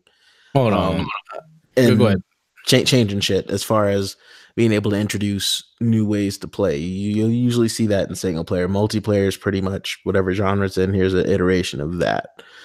But the best single player games, they it's not just iterating. It's, you know, I give God Awards due just because as a storyteller, from a storytelling aspect, that is amazing. Like the shots, like how they do the cutscenes and everything, cinematography wise, that game is art.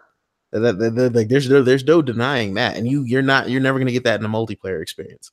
That's why my main point is you need both. Like I said, multiplayer good for the industry because that's an easy revenue stream, but single player, that's like you said, that's where you get your gaming moments. Like, you know, this is why I play, because you can get that because they're focused on one central idea most of the time to try to get across to you. So absolutely. I can't pick. I can't say one's better than the honestly. Nah, that's not what this segment is, man. You pick one or you die. Like, you gotta pick one. But I want to touch. So, Gara, man, you made some very good points, and you touched on a topic I'm actually gonna address for the last part of the show. But before I get to that, I want to say my piece on it. So, single player games, obviously, they're needed as well. But for me, majority of my experiences and the things I look back on are multiplayer games. Now, you talking about story. MMOs are multiplayer games. I played Final Fantasy 11 for like 5 years. Like there's that Square Enix storytelling style is great. Like going into God, going up to the God as they call her, Sky, to go fight those bosses, going to sea, and then going and reading all the story, and then building a camaraderie and making up your own kind of story with your own guilds and all those stuff. You can only really get that from multiplayer. You get a connection not only to the story but to the people, and that's why I feel like it's more important. Not more important, but I feel like it's more memorable. Because you have those moments with other people and you share that moment. With single player, you share that moment with yourself. You know what I mean? So I guess it depends on the gamer. Obviously, there's a lot of single player games that I remember, but nothing touches that Halo 2 experience that I had with growing up with my buddies, and then playing Halo 3 in the college dorms where I was going through. Like I remember specific moments. I remember playing E. Y'all know who E is, man, and busting his ass in Halo 3 because he thought he was good. I remember that moment. He's like, yo, I'm the best on this campus. I'm like, yo, hold my 360 controller. Like, bruh, I lives this. So he caught that massive L. So that's probably why he a pony now. But anyway. Oh, shot fired. Yes. Tell him to get on the show, man. Tell him to listen. So anyway, so things like that make more of experience for me, but it has to be good. And those multiplayer games that I just showed, like express, other than Final Fantasy 11, those are exclusive, man. Halo 2 is an exclusive, or was an exclusive. GoldenEye back then, again, you're right, it had more to do with nostalgia, because if you go back and play it now, it's not as fun. But playing it with friends and things like that, it was exclusive to Nintendo. You know, shout out to Rare. But I mean, like, I don't know. And I feel like when I saw that Halo Infinite trailer drop, man, I had those goosebumps, man. It felt me like, damn, this is like Halo 2. I'm getting that vibe again. So maybe that's nostalgia, but we'll see. So far this gen, no single player game really captured me, really. And then again, no multiplayer game. I don't know. For this gen, I've been kind of down compared to last gen. I don't know if it's because I'm getting older and I got more responsibilities or what. Maybe it's just me. I can see that. No multiplayer touch like had me like hold it down like Halo 2 and Halo 3. Facts. Or even Gears, OG Gears when it came out, and Gears 2. Yeah, those co-op moments, like you're right. I have not had a feeling like, you know, just goofing off in Halo 1 or even 2 as far as multiplayer and co-op or in that first Gears moment. Like that would oh man. So that made that whole thing for me. So can I ask that question to everybody in the room? The last time you had I don't know, the best time playing multiplayer? Was it back on the 360 era? What game was it? If you could just name one game. I'm gonna go down the list for you guys. So Zero, go ahead. Top of your head. I hate to say it, but because I get to play with so many more of my friends now. No, Halo 2. Wow. Okay. Pharaoh? For me, I'd have to go back to the 360 days when me and my boy Maxwell 3000 were cruising the streets of Project Gotham and Forza. That's me, by the way. Maxwell 3000, PSN ID. Or also my gamer tag, I forgot. So what do you think, Kofi? Your turn? Killzone 2. What the 2009. If you don't get some fresh air. I cannot believe you said Killzone 2. Oh, no, you know what? No, there was another one. Ninja Gaiden Sigma 2 online co-op. That was my jump. I forgot about that game. I don't think I ever played that. Oh, my God. Okay, anyway. Was it? Dang, I missed out on that shit. Gosh, that game was good. All right, Garin or fucking Cyan. Hard to say, man. We just talking about general fun with your homies or multiplayer? Off top of your head, man, that moment where you was like engulfed in multiplayer, where you think back, but like that was the most fun I've had in a long time. Like that, like Halo 2 feel. If a Halo guy. I mean, I dug both Halo 1 and 2, but I didn't feel 3 that much. But honestly, for me, it was the Fight Club I used to have with my friends playing Third Strike, man. That's honestly the most fun I've had in a long time. Okay. All right, Nubs. It's a tie. Firefight and Reach and co-op and Halo 2. Yeah, co-op. There's some unreplicable moments that you got in those that you just can't. All right. So for me, two moments. It was Halo 2 when I was going against the Straight Ripping clan. I don't know if you guys know in the Halo 2 community or Halo community, Straight Ripping was a pro team. It was big team battles, and it was my clan versus his clan, and we actually won. That shit was crazy. We won by, I think we hit a ramp with a Warthog, and I had the flag in the back. The Warthog blew up, but I jumped out just in time, and the explosion carried me to the actually like a goalpost, and I won. And I sent so many messages to Straight Ripping. It was crazy. But I was like, yo, and I mean, like, I was like 16 talking mad shit. Y'all supposed to be pro. Y'all ain't shit. Blah blah blah blah blah. You know what I mean? 360 was the greatest era, man. And the secondly was the second most was Splinter Cell Chaos Theory playing multiplayer, man. That Spies versus Mercs was the greatest. Like, it's like cops and robbers type of feel, but it was great. You know what I mean? Like, I was being the spy and you getting the dude in a headlock. And when you get the guy in a headlock, you know what I mean? We're about to snap his neck. That's when you could actually, the proxy chat kicks in. They can't hear you prior to that. But once you have him in a headlock, you start talking mad shit. So they're over there like talking shit to you. And I'm over here, man, like, I was like, yo, dog, what's that smell? Is that Axe? You know what I mean? You know, and then, then you snap the neck and then you do the teabag, all that stuff. You know, that's that moment I still remember till this day. You know what I mean? So the last topic. Oh wait, you about to say something? I was gonna say that talking trash at right there in the close proximity. It kind of reminds me of was it? I think it was Killzone 3. Wow, Killzone 3. Yeah, the multiplayer on that. Like, me and my friends used to run around on that, but you could only hear the enemy team if you down them, because then they're waiting. We would run over and teabag them as their friends are trying to revive them, talk mad shit. On the way, like my friend was German, so he would be going off in German, saying, "You gotta suck on this bratwurst," and all kinds. You better teabag, and it's like 999. Yeah, exactly, 99999. That shit was fun, man. It made me think of Killzone 3, getting close proximity, talking shit on the deathbed. What I'm talking about. So I'm glad Nels brought up Reach, only to say Reach, good multiplayer moments, but we all know Reach from the ending. That moment, ending was dope. Ending of all time. Wow. For a shooter, yeah, definitely. That was a dope ending. That's an absolutely fantastic ending. Like, that is the stuff that like sticks out for forever. You always remember seeing that happen. I like how you trying to push that single player narrative, man. You ain't gonna just kill the God buzz bless like you, man. How you gonna just flip it back to you, man? Hey, man, That was a game that was played clues. better with co-op though. You can't even push that in the single player. Though. Listen, all right, so the last topic, and I hope we have enough time to say this, man. But we're already alluding to it, man. So, which platform, meaning Xbox, Nintendo, and I get or Switch or PlayStation, which one would you say is more diverse and why? Because I don't think PlayStation's that diverse of a box. My 2 cents. No shooters.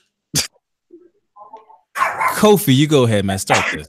So we talking just first party? I'm talking about. Like well, yeah. General? So I'm talking about first party. No. I'm talking about what the box brings to you, right? Oh my like gosh. The diversity of the box. Are you guys just gonna hand me this W? Go ahead, man. Let's try to defend it. Go ahead, man. I mean, I will try not to go on a long diatribe, but not only does PlayStation take the most risks because of, to Pharaoh's point, they lean on games to be memorable to gamers. They have literally defined so many great games from their first 2 genres, then got challenged by a formidable opponent and decided to innovate again with more games. So let's go back really quick and talk about how the PlayStation 1 was the godsend for JRPGs, right? JRPGs, they're really great. And then in the PS2 era, we saw things like Capcom really come into their own, right? Speaking of something like the GameCube and innovating with, like I have to actually stick with PlayStation, but there are so many. Yeah, PlayStation 4 specifically. So yes.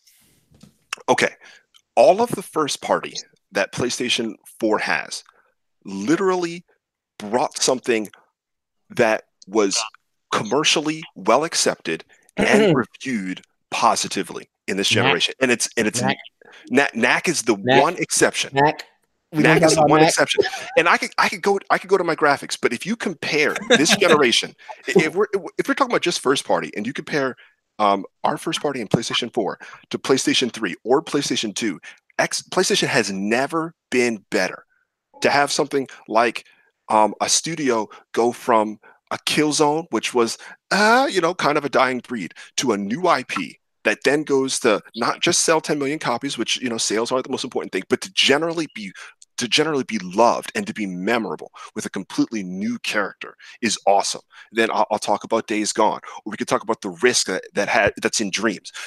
Could we go over for a second what Dreams is? It's literally a game editor, and in the 10 days of its beta, we've seen very, very impressive things come out. So Project Spark, which would be like the Xbox equivalent, doesn't have nearly as much passion as the people at Media Molecule have. Based on what I've seen, that game is going to do well. At the same time, it's going to have something that we talked about in our prior topic. What do they call that? Early access. So it's controversial. I get that.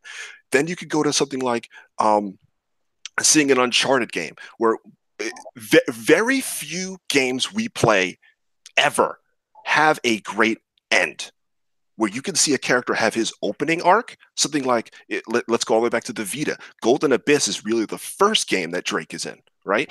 And then have a closing arc like in Uncharted 4. And that's why it's one of my favorite story games of all time, because games are always left to potential. You always say, oh, maybe we'll have a sequel at some point, but we really got closure. That's exceptional in my opinion. Then you see something like Ghosts of Tsushima.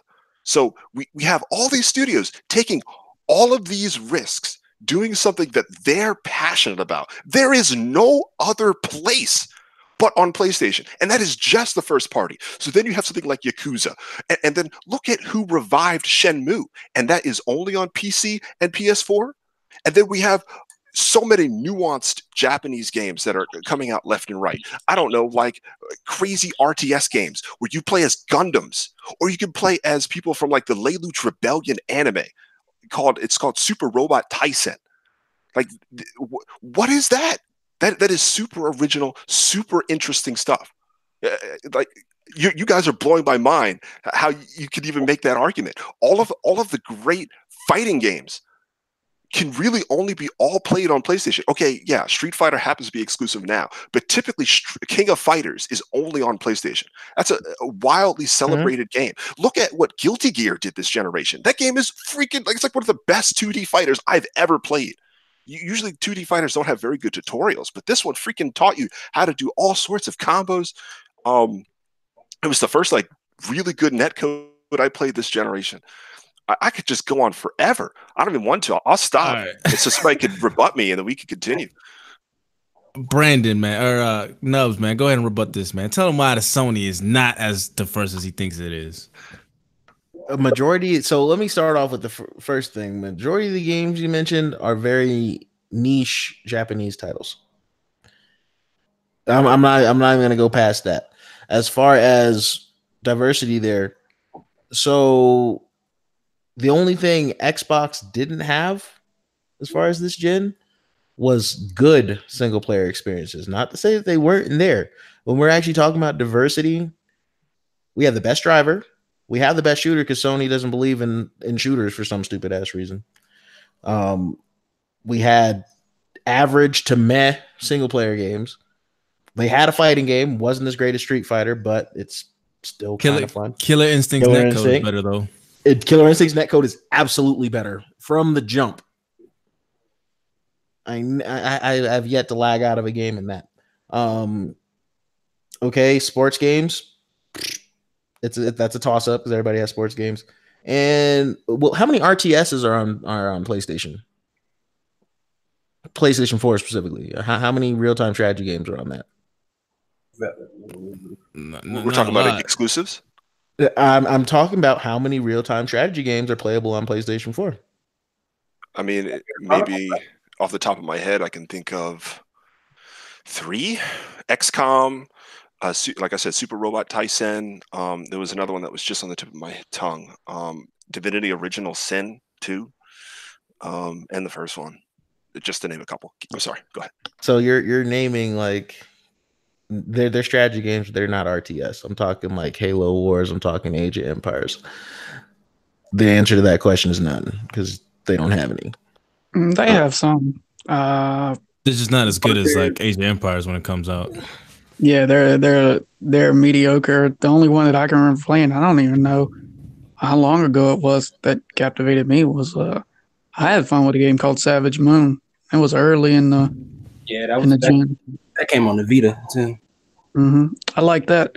And you got your other little stuff, but I'm not a big RTS guy. But I mean, I know it's had at least 6 games, but they're just blah. Right.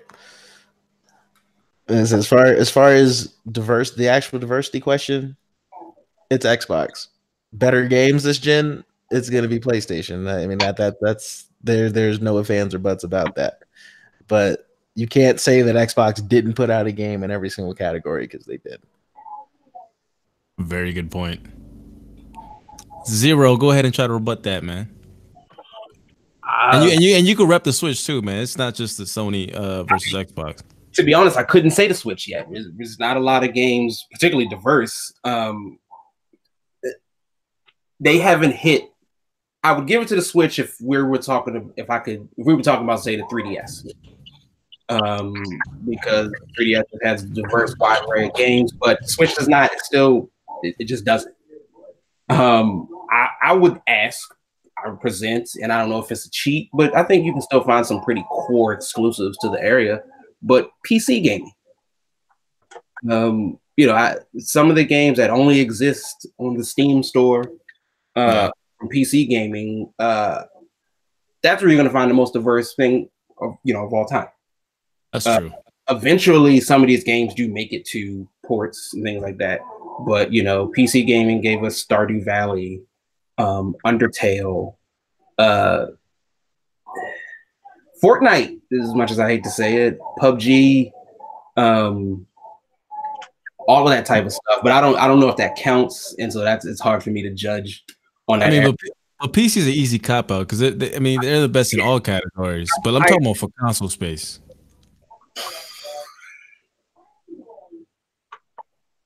You're talking about indies. Who the king of the indies now? It ain't Sony. It's probably Nintendo. No, actually, Xbox, because they have some core ones like Ori and Cuphead. Woo, Cuphead, so good. So actually, off the strength of Cuphead, I'd probably give it to Xbox.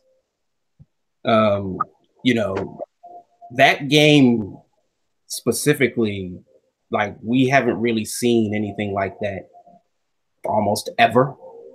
Would you say that's a risk to do a game that's completely hand drawn? I think it's a risk to do a game based off that particular art style. Shout out to Kofi. I think that's 1930s Max Fleischer, and not Walt Disney. So you make something like Walt Disney, people they get used to it. You make Felix the Cat and Betty Boop. I don't know how many people are that interested in it. That's old school generation right there. Yeah, so I hate to say it, but I think Brandon brings up a good point. If we just talking strictly diversity, it's just the type of games that there are. So your racers, your sports games, your RTSs, however good or bad they may be, they're there. Ooh, that's 2-1 so far, man. I wasn't expecting that, man. Hey, man, they need backup, man. Go ahead, Sayan, Gara.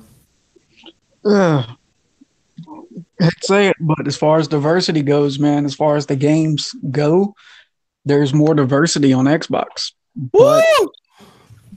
But it's not always quantity over quality.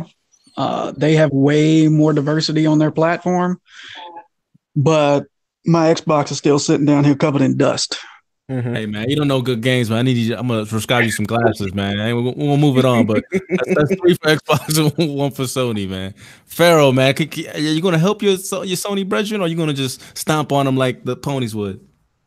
No, I think that ID at Xbox grants them with a lot more diversity than PlayStation's able to provide and Nintendo. But I think that those other companies come with more haymakers when it comes to their AAA exclusives, so that their games are heavy. They have a heavier punch than some of the Xbox games do.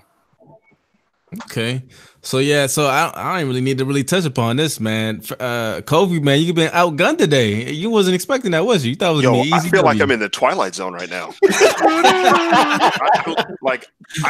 I muted myself and I was yelling at the mic. That's how bad it was right now. Well, Tyler, you gotta come out of the rebuttal, man. You know, shell and I mean, see, I'm trying to have a good rebuttal and not catch feelings. That's the issue.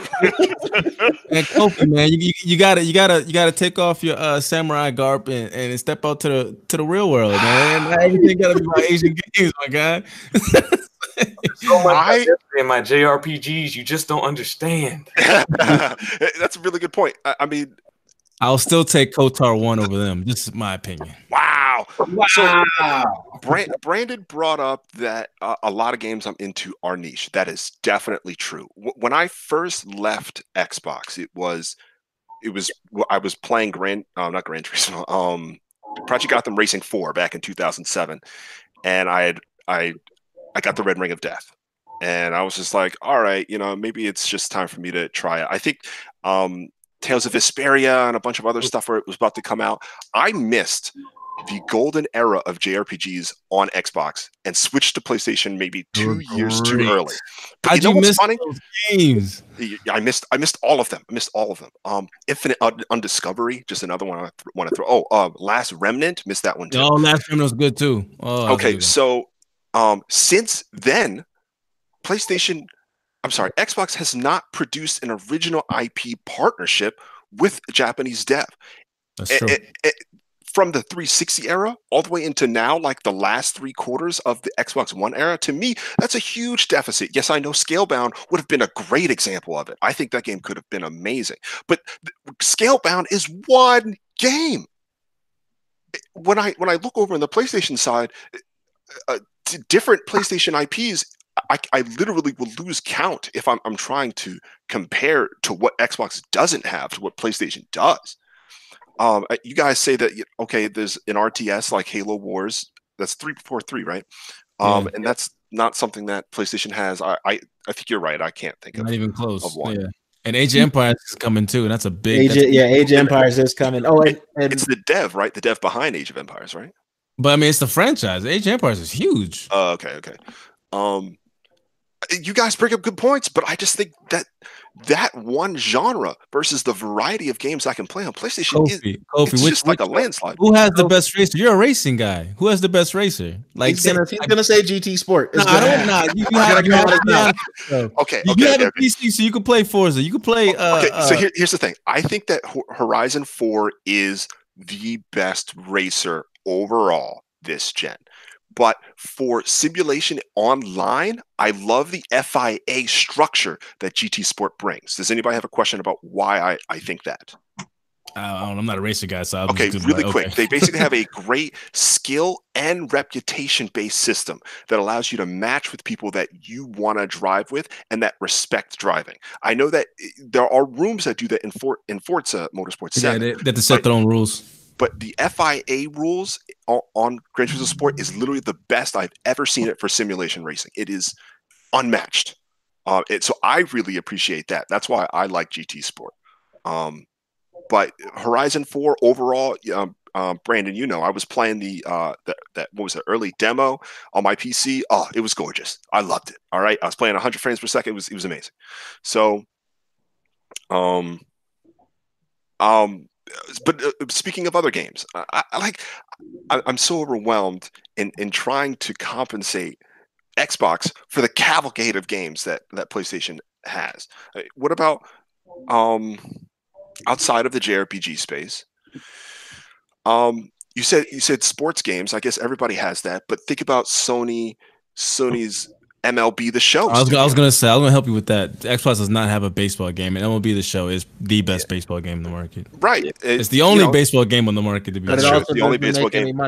It generally gets a fairly good review score. 80 Metacritic. So I will throw that one out there.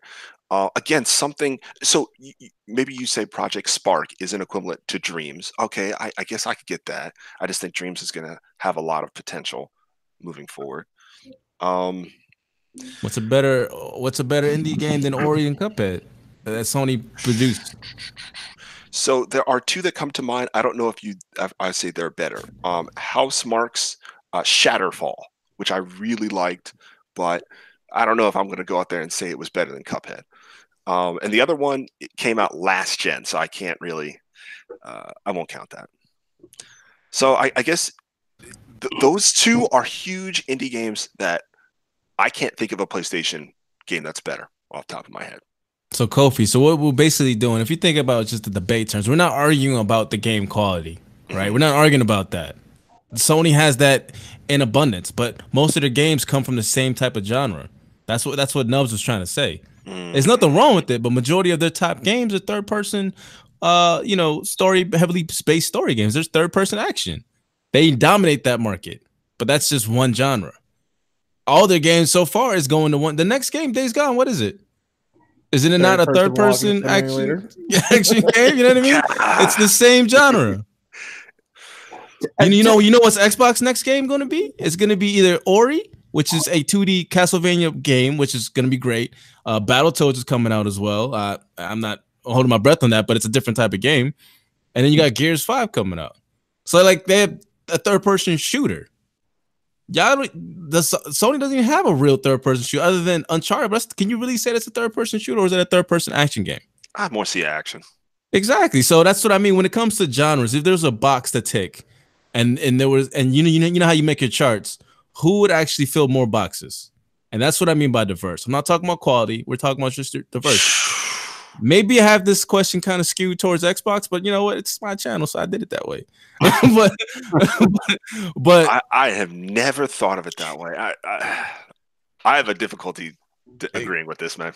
I got Kobe. I got him. Nah, I don't know about all this, man. I know you're gonna come with more later. I know you're gonna have a whole your chart and all that stuff later. I gotta get you in the side.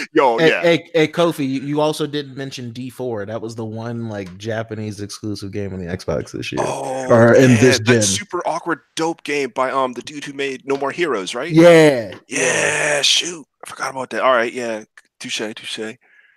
So I mean, everyone here made some good points, and I could keep going on and on because, like, again, the one thing that I think Nubs said about Xbox is really missing when it comes to the diversity is RPG first party.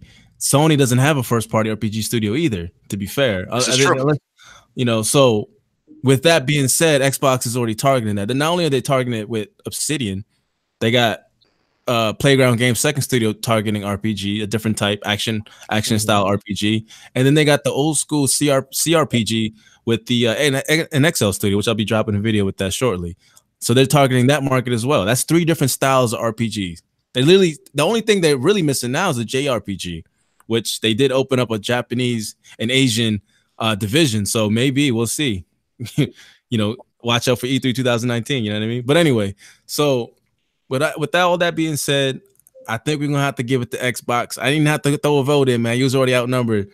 So you gotta talk to your Sony brethren off air and see what's going on with them. But anyway, I wanna shout out the chat before we head out of here. Shout out Night Music for sticking with us, man. I appreciate you. Yujira Hanma again. I appreciate you, even though you be talking shit about my Xbox. He's over there asking mad questions. He want to debate, man. He's like, how? He's like you, Kofi. He's like, what is going on here? These Xbox, like, there's no. You're reaching third person shooter. You're reaching compelling stuff. Like, hey, everybody loves the PlayStation games. Everybody know they do well, and they have a formula and they stick with it. But can you honestly say, are they more diverse? I don't think so. Anyway, so with that being said, I'm gonna close this out. I'm gonna have the panel do their outro, and then we'll head out of here. But before I, give it to somebody, I'm gonna say first, hit the like button, share, comment, and subscribe. After the show, please leave a comments below if you have any questions. I'll be in the chat, and I'll be dropping the last week's video and last week's podcast. There's a couple of videos dropping this week as well. One kind of targeting the Sony diversity, which I will definitely get to, and I'll see you in the chat, Kofi, on that one. And and that's pretty much it for us, man. So anyway, I appreciate you guys hanging out. I'm gonna go from left to right. So Zero, man, do your outro, bro. Appreciate it as always to be on the panel. Always have a great time. You can find me on PlayStation and Nintendo Switch at 0x386, 0x like Xerox. And I suggest everybody go out there and buy themselves a Nintendo Power Glove.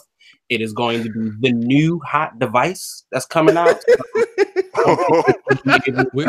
You want to talk about gaming? Go be Nintendo Power Glove. Man, this got Nintendo first. It was about Labo and construction tools. Now he wants you to try to be like Mike, man. Don't be like Mike. He said by the Power Glove, though. He said Power Glove. Oh, also, we forgot to say, man, shout out to Mario Week, man. Legend in gaming. But anyway, so Pharaoh, man, go ahead, do your thing, bro. Hey, me and Pharaoh out. You can find me on Twitter at Fernando Montero with a 0 at the end. With a 0 at the end. My bad. And that's about it. I'm out. The disgruntled Kofi. So you can catch me. Dang, first my PSN, y'all. Come from me on PlayStation Network. Maxwell 3000, no underscores or any special characters. I'm also on Twitter, creative_Kofi.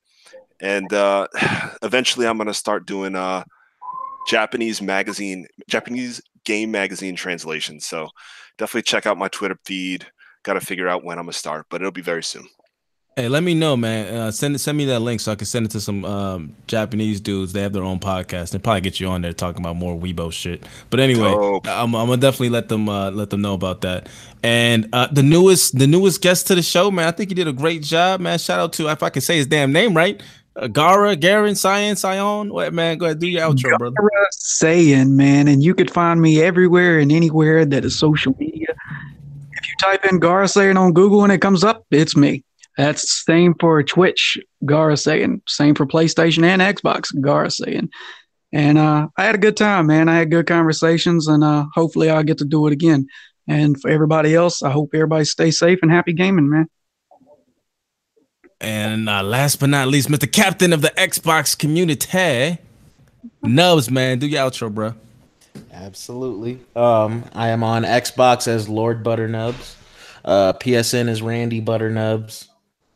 Twitch is Lord Butternubs, Mixer is Lord Butternubs, and I'm on Twitter at Jubei Sensei. Yeah, I mean that's it. We out and as the Xbox symbol of justice round here, you know. I'll see y'all next time. Yeah, man. Sony got that what's that one punch that did that that your dude does? Whew! I wasn't expecting that last result, but you already know what it is. Anyways, FC Violent in the building. We'll be here next week, Monday, same time. Make sure you share, man. Get the word out, man. We're growing channel. This is episode 3. Great panel, great topics. And again, we'll see y'all next week, man. I appreciate it. And remember, man, no matter what gaming you're playing on, if you're playing with a glove or a cardboard, or if you're playing by yourself in Sony games, keep it gaming. We out. Peace.